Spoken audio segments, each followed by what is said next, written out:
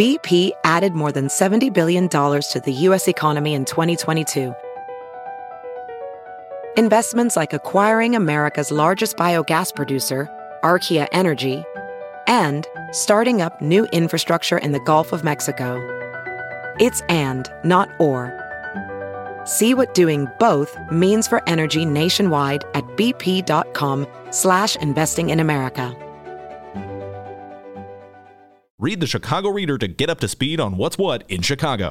Culture, food, arts and entertainment, weekly concert listings, weekly event listings, the environment, travel. I can continue, but you get the point. And for all of you Chicago political junkies, raw weekly columns on real city politics from Maya Dukmasova and our very own Ben Jarofsky. The Chicago Reader, free to the public in newsstands throughout the city and online at chicagoreader.com. Read it now and be a more informed Chicagoan. This episode is sponsored by Hero Power. Support clean energy at no extra cost. Go to myheropower.com and in less than 2 minutes, get Green E certified renewable energy certificates. They'll match 100% of your electricity use. You never pay more than ComEd rate. Your bill doesn't change. Your service doesn't change. Plus, get $25 off your first bill just for helping us fight climate change.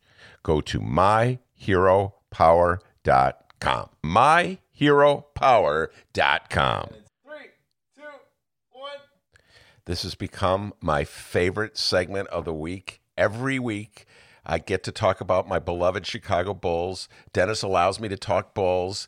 That's very nice of you, Dennis. Usually he's very strict, will not let me talk sports. You're welcome. Even though I'm a sports junkie. The argument being it's a political talk show. The Last Dance is a show I've been obsessing over, and every week I bring on a different guest to talk about it, a guest who is also obsessing over. And so today I'm bringing on the great Stacy Davis Gates. Welcome to the show, Stacy. Thank you. How are you? How's everyone in your family? We are doing okay. Thanks for asking. Touch wood. Hold on. I'm knocking on wood. Stacy, I'm doing the show. We've been doing the show, as you know, out of my attic, overlooking the alley, and there's a porta potty in the backyard, or not my backyard, the next door neighbor's backyard. So it's not the greatest of views, but I have nothing to complain about. Why do they have a porta potty? Well, excellent question. And that's because there's some kind of construction going on or was going on. Oh, the segment where Ben snitches on his neighbors. Here we go. Don't tell Lori, okay? But I'm sure they have permits, and I'm sure it's all legal. Although yesterday there was a couple of people in the back there by the porta potty, Stacy, were not really doing a good job of social distancing. I just want to say. Now, our longtime listeners know that Stacy comes on all the time to talk politics, city politics, state politics, national politics. But we're not going to talk politics, or we'll probably get political in this discussion. We're going to talk about The Last Dance, Michael Jeffrey Jordan, the Chicago Bulls, and growing up in the 90s, something that Stacy Davis Gates knows because she's basically a 90s kid. Is that right, Stacy? I am a 90s kid. Like, watching, can I be honest with you? Like, I love Sundays. It is such a departure from everything that is, quote, grown up in my life and series right now. I like going back, I was singing the Gatorade commercial with them, last week because it was on Sunday. So I was earlier this week. It's just so good to be able to say, I remember this game. I remember the Portland game that they had in Chicago where he just could not miss. Like, I was getting my hair braided. I was on my way to the state finals. I was a freshman in high school, on my way to state finals. I was getting my hair braided watching that game. I remember the game he played against the Lakers where in midair he switches from his right to left hand. And I remember where I was sitting in the living room watching that game with my family. Like, the memories are so, like, clear and concrete, and it's just been amazing to have that nostalgia, to remember who you were, how formative that time period was with respect to, like, materialism. I ain't know it like I know it now. But I did not identify it then in the way that I identify it now. Heck, I remember my first pair of Jordans. I was in middle school. They were the fours, and they were the white and blue ones, the Carolina blue ones, because our school colors were blue and orange. And I was good. So, and I was a guard, so I controlled the ball. I scored the most points, and I had on Jordan. I probably was vain enough at that point to even wear 23. I got to go look at some old team photos to see. But yeah, no, it just feels good to be back in the comfort of my youth. Yeah. All right. Well, let's take a little deep dive into this. I don't think we've ever had a discussion of your biography, where you come from, where you grew up. We just jump right into the political issues. So let's talk about this. You're from South Bend, Indiana. And we've talked about this when your brother first came on the show, because he's still a councilman in South Bend, Indiana. You still have family in South Bend, Indiana. So talk about your upbringing. Were you always into sports? Did you have a father that taught you basketball? Were you that kind of girl? Oh yeah, I have so on my dad's side, it's a very strongly male oriented family. All of these 6 foot and over men who are athletic, who play basketball. And then on my mother's side, it's 3 girls and a boy, and my uncle, he played basketball too. In fact, he played against Scouts in high school. They both had Plymouth and South Bend LaSalle were the 2 premier teams in Indiana at that time. So I literally remember watching Scouts shoot the life out of the gym during semi-state as a little girl. It's been a part of my life, period. Did you just gravitate to basketball on your own, Stacy, or did someone lead you to basketball? Basketballs were always around the house. My dad played in summer leagues. We were always at basketball games. It was just natural. It wasn't that someone put it in my hand as much as the ball was always there. So why wouldn't it be in my hand? Mm-hmm. But you loved it. What was it about the game that you loved? The older retrospect is the competitiveness of it. I really dig competition. The ability to work, to practice, to work hard, to train, to get to a point of where you're mano with another team, presumably doing the same thing, and kicking butt. That there's an energy, there's an adrenaline rush to that is unmatched. I miss it. Well, like I say many times in the show, I'm looking forward to the one-on-one match between Stacy Davis Gates and Lori Lightfoot. All right, but I said, hey, anytime, I'll set it up. All right. So, did you have the kind of dad that my daughters had, where I made them play against boys?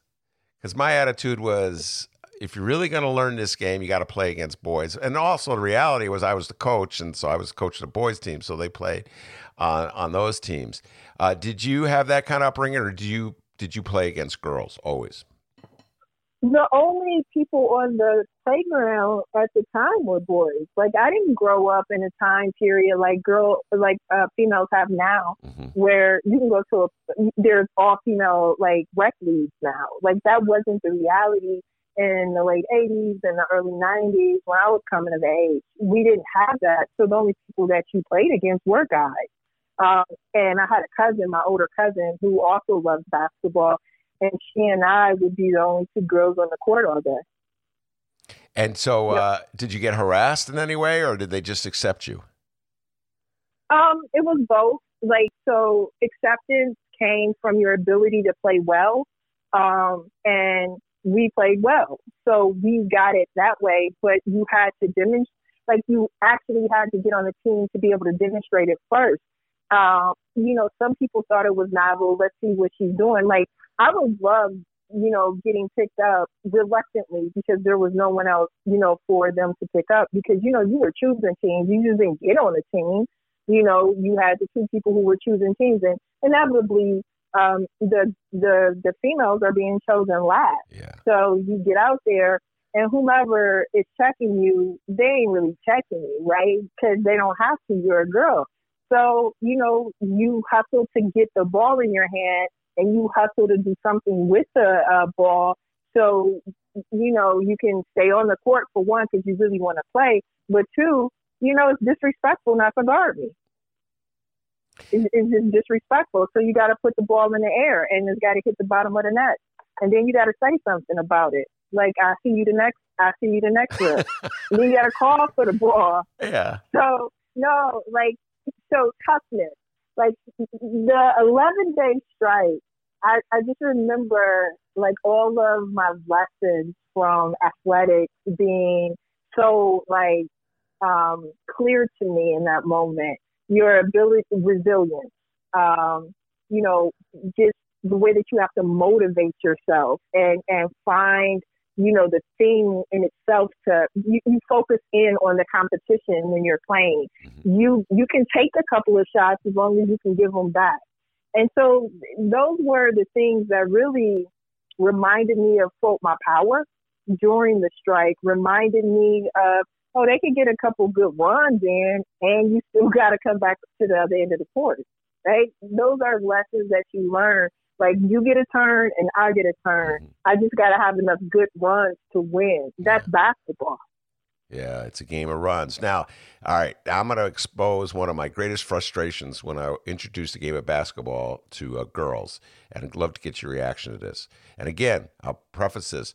Always had co-ed basketball, always had girls playing with boys, because I never believed in separating the girls from the boys at an early age when it came to sports.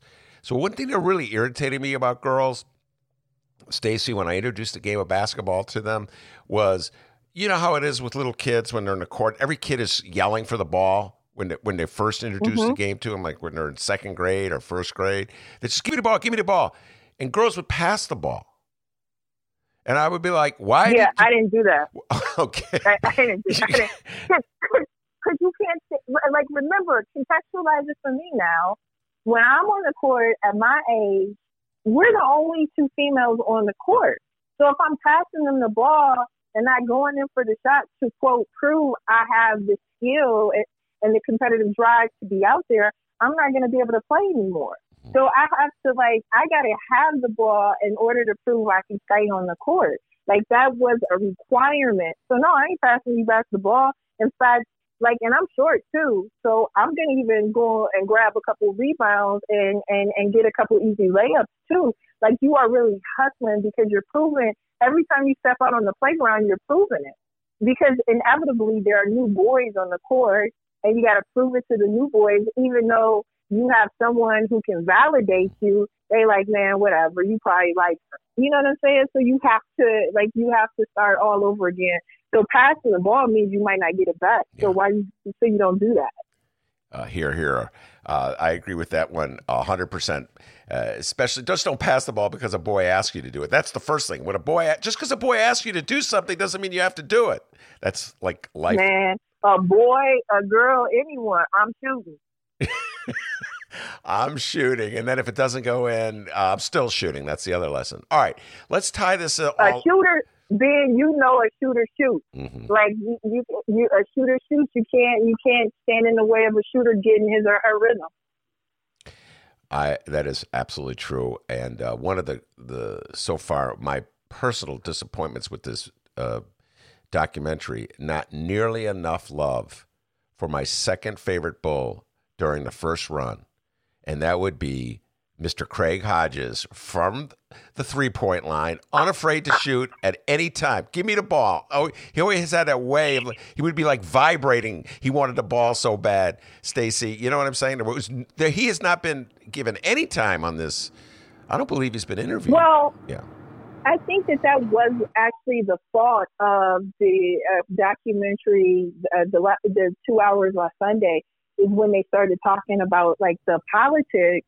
Craig Hodges showed up to the George Bush White House and a daishiki, like a legit daishiki from the motherland daishiki, right?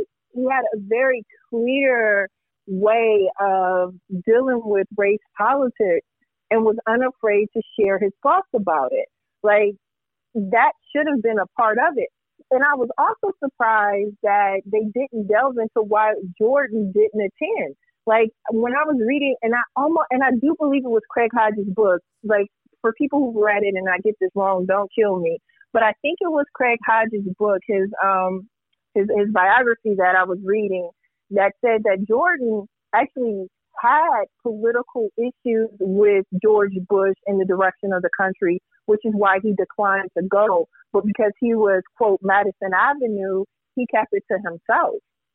I just thought that the documentary, if that's true, obviously, missed an opportunity to explore both Craig and to contrast that with Jordan at the time. All right, we'll get into the politics of Michael Jordan and the Chicago Bulls. We will get into a political discussion about that and the 1992 visit to the White House. Yes, just briefly, obsessive Bulls fan that I am, Michael Jeffrey Jordan skipped the White House meeting where the Bulls all went to the White House to meet with George Bush. I think this would have been after the second championship. I want to say maybe it was the first one. The times are coming together. The timeline is coming together. No, it would have been after the first one. And that's where Craig Hodges showed up with the dashiki. That's where Craig Hodges gave a letter to George Bush, in which he talked about what George Bush should be doing to help Black America, which was taking as always, the brunt of Republican economic programs.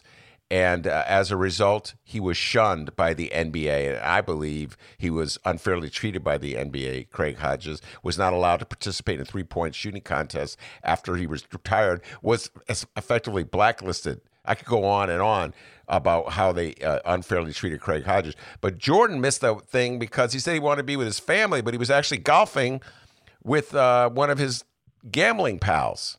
That later came out. So they kind of missed a lot of opportunities with that White House segment, Stacy. All right, let's talk about what before we get into the politics of it, what the Bulls meant to you as a young kid growing up in Indiana. Now you're in Indiana, you're in South Bend. Why weren't you a Pacers fan? Why were you a Bulls fan? You can't cheer for Reggie Miller. You have to cheer for Michael Jordan. I mean, Reggie was bad, but Chicago's closer to South Bend. It's like, an hour and 15 minutes away, an hour and a half away.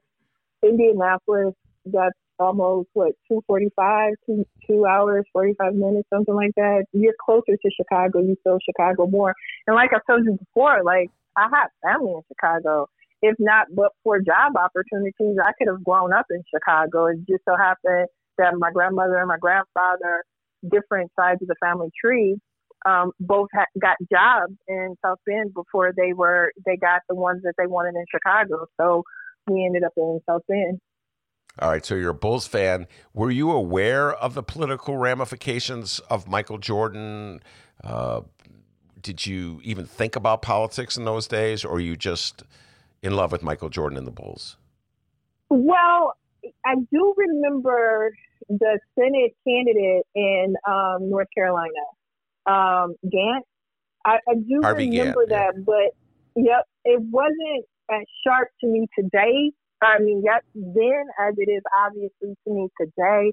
Plus, it was Michael Jordan. Like, the reality that, quote, your heroes catch breaks is not an understatement.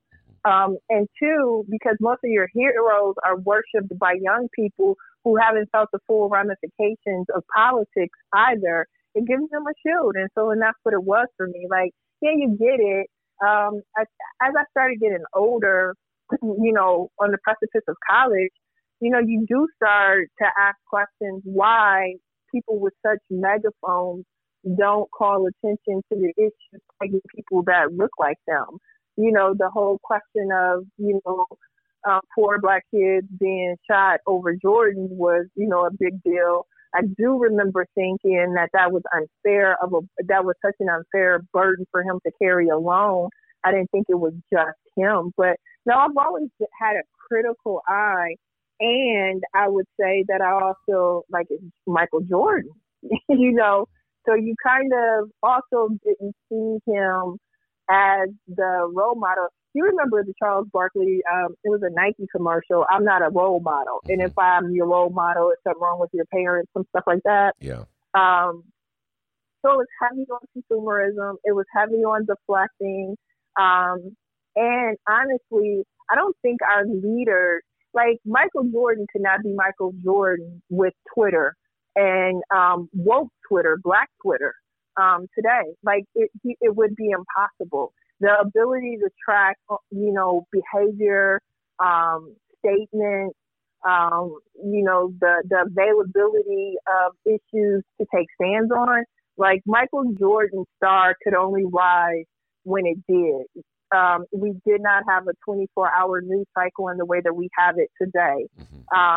You know, the interview he did with Ahmad Rashad with the shades on. Do you know how many memes that would have been? Yeah. Like minutes after it was done.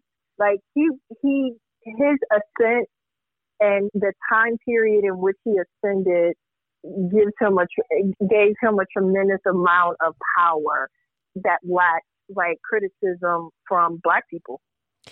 When you saw the documentary last Sunday, when they dealt with his failure to endorse Harvey Gantt over Jesse Helms in the Senate race, Jesse Helms was just an out-and-out racist.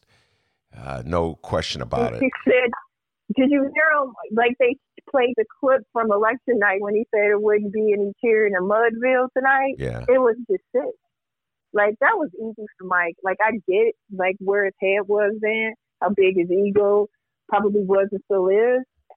Youth, you know, and not being like necessarily tethered to like politics in that way because he's living a rarefied existence. And that one was easy.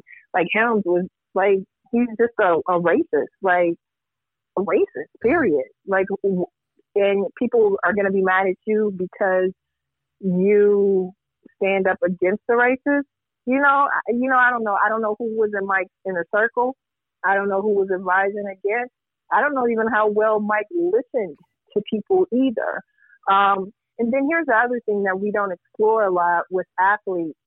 I don't know how many ways his checks were divided, meaning how many like people he was taking care of, right? Because he was a business himself.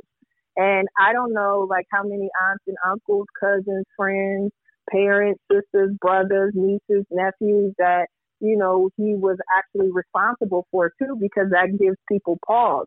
Not saying that it obviously gives me pause because I talk too much, but yeah. I'm aware that it gives, you know, people pause, not in defense of it, but, you know, providing some context. Well, let me just put this out there to just demolish what you just said. And I know this from memory, and I also know it from the show itself. Michael Jordan said this. His mother, Mrs. Jordan, asked Michael to make the PSA for Harvey Gantt.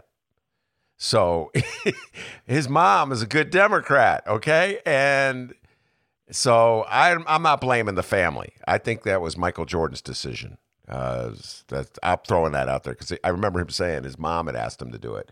And that was And did you see the dance that the president, Obama, did with him and for him in that explanation? Look, I'm with you, Ben. I don't excuse it. I'm just, you know, throwing that out there. I just think that was an easy one. That wasn't hard. It's almost like you are saying no to KKK and yes to the brother. Yeah. Like, that's easy. Yeah. I can't think of any player in the NBA right now, and you can maybe help me with this after I say it, Stacy, who is, let me amend this, any black player in the NBA who is unafraid to criticize Trump. I mean, it's not exactly profiling courage, okay, to criticize Trump. The man's a lunatic. All right, I just want to start off with that. All right, it's not like but I think of all the great players in the NBA, and they feel free to criticize. I'm going to let's see off the top of my head. LeBron James, D Wade. Well, D Wade is no longer in the NBA. Curry. Steph Curry has criticized him. Then we get into the coaches. Steve Kerr is Well, criticized. you had Golden State didn't even go and visit. Like, that's a universal rebuke for the most part. Yeah. And it isn't a profile in courage. And athletes have gotten to the point of owning their business. Like, look, I ain't giving Mike passes. I'm not. I'm very critical even today of his voice. And, like, their ability to flex their power and their muscle is due in large part to this man creating space for them to be their own business as an individual. So, you have this thing where every generation should be able to have a bit more freedom and flexibility and power than the generation before them. And so I expect that to happen. Plus, the profile of the NBA players is different from the profile that Jordan, like, you remember early in the documentary, he comes home and he's talking to mom and dad about getting cut from the team. Mm-hmm. And they're like, well, you just got to work harder. That's it. And move on. You have the stories of so many other athletes who are growing up on the rough side of the mountain, and that their identity is forged in the same type of racial inequity that many of us, quote, regular people have to deal with. So those memories aren't distant. Like, Mike takes a departure and talks about racism in the abstract, not as something that was, like, expressly personal. I imagine, obviously, that it is, and it was, but he doesn't present that way because he was the business himself. And so, look, politics of respectability are what they are as well, with, a lot of Black people, especially ones who grow up a certain way. And that's the thing that you have to fight against, that if your voice is too loud, if your message is too rough, like, I get Black people all the time telling me, baby, I appreciate what you're saying, but can you say it a little differently? Mm-hmm. And I'm like, so you want me to ask them, or do you want me to demand it? And so those respectability politics are something to grapple with, as Black people, period. And, the ability of white supremacy to even convince Black people that we have to ask politely as if it would still be given to us if we do is a big deal. But again, the documentary doesn't have that depth because the documentary in itself is just an ode to Mike.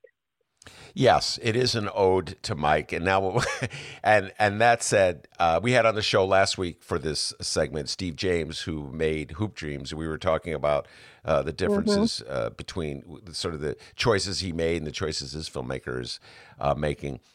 And clearly, this filmmaker has decided that this was going to be an ode to Mike. And oh gosh, Stacy, I'm going to make a revelation here. I probably shouldn't. I care to a degree, but I don't care because I shared your love for what Michael Jordan did for my beloved Bulls. You know what I'm saying? So I'm always. I used to have these debates. I would try. Follow me on this. My cousin lived in Detroit. He was a Piston fan. Okay, so. He back in the 80s and the 90s, we would argue. He lived outside Detroit, but he was a Pistons fan. Anyway, we would argue. He loved his little Pistons, the bad boys, and I loved the Bulls. And so he would try to play this card to me about Jordan and being apolitical because my cousin is a real lefty, all right? And so, well, he's a sellout. He wouldn't even endorse Harvey Gantt or something like that. And then I was so desperate to defend Michael Jordan, I would say, yeah, but he didn't go to the Bush White House. He didn't go to the Bush White House. Okay, that was the card. Then it came out he didn't go because he was playing golf with some... Oh, man, Michael Jordan. But I have always defended Jordan. That said, I really had trouble with the documentary with the gym shoes. Because how could you do a documentary about Michael Jeffrey Jordan, his relationship with Nike, and not talk about the utter obsession that so many Black kids had with owning the Jordan shoes and the destructive... All kids, but it was far more, I would say, the point I'm making that it was more destructive when kids are shooting each other over them or spending money they don't have on them. And But you're right. All kids wanted those. Yeah. So how can you, Yeah. Stacy, you know what I'm saying? It's like when you look back on it now, what are your thoughts about the obsession that kids in general had with Well, that's capitalism. And, the materialism of the 90s wasn't just, confined to a pair of Jordans. It basically enveloped hip hop at the time as well. Like capitalism, corporate America, they always understood the spending power of Black people. They also understand our cultural significance in making anything hot. And so it wasn't just his inability or ability to speak to it. I think it's a lot deeper in that capitalism has always commodified Black culture and, put high prices on something that we created and that is only hot because of us. That's more my critique than just him saying, lower the price point so working class Black kids have an opportunity to wear my kicks, right?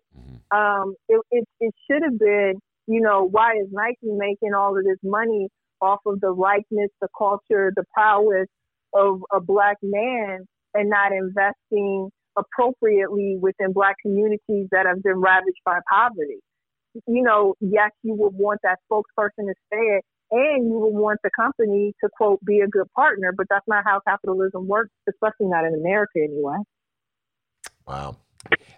Man, they should have interviewed you on that, the documentary. By the way, but you saw Todd Boyd. Like, they have the master on there, like Dr. Todd Boyd from USC.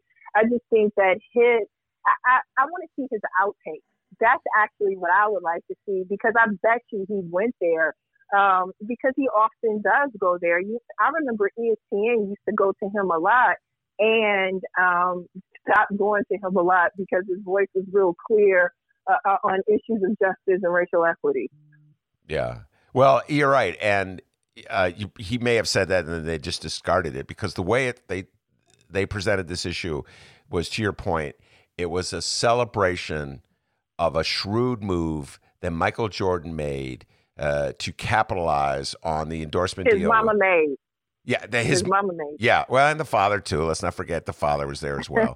Always got to remember the father was there, James Jordan. But yes, his parents led him to that decision, and it was a shrewd move, and he profited enormously from it.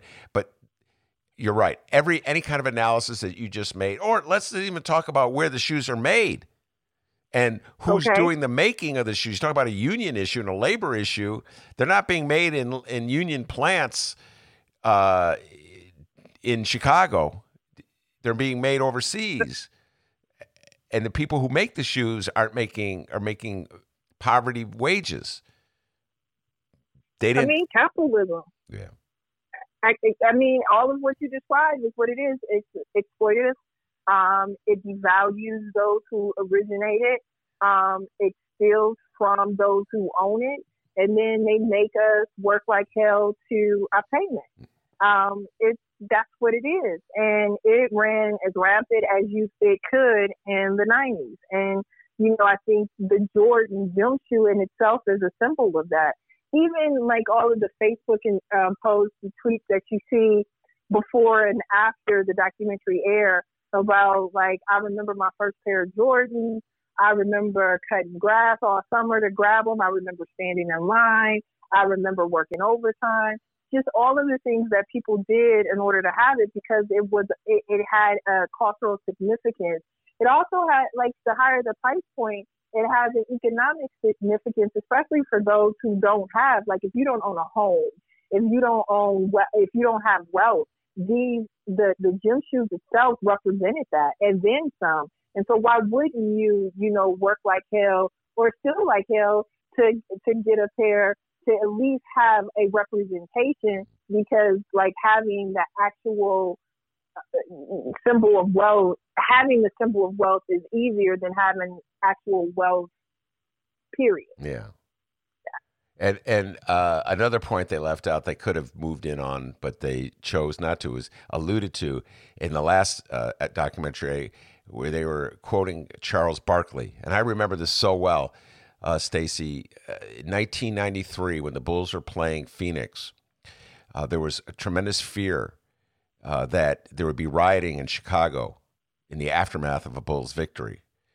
And so I think there was rioting in 92 when the Bulls won, when they defeated the Trailblazers. And there have been rioting in L.A. with the Rodney King riots. There have been a riot in Miami after a police, similar to Rodney King, I think it was a police officer, had shot a black man on a motorcycle. The details are fuzzy in my mind. We're talking about stuff that's 30 years ago. And then he was acquitted. So there was all this fear that there'd be rioting in Chicago. And that's what Charles Barkley was alluding to when he said there were boards on windows.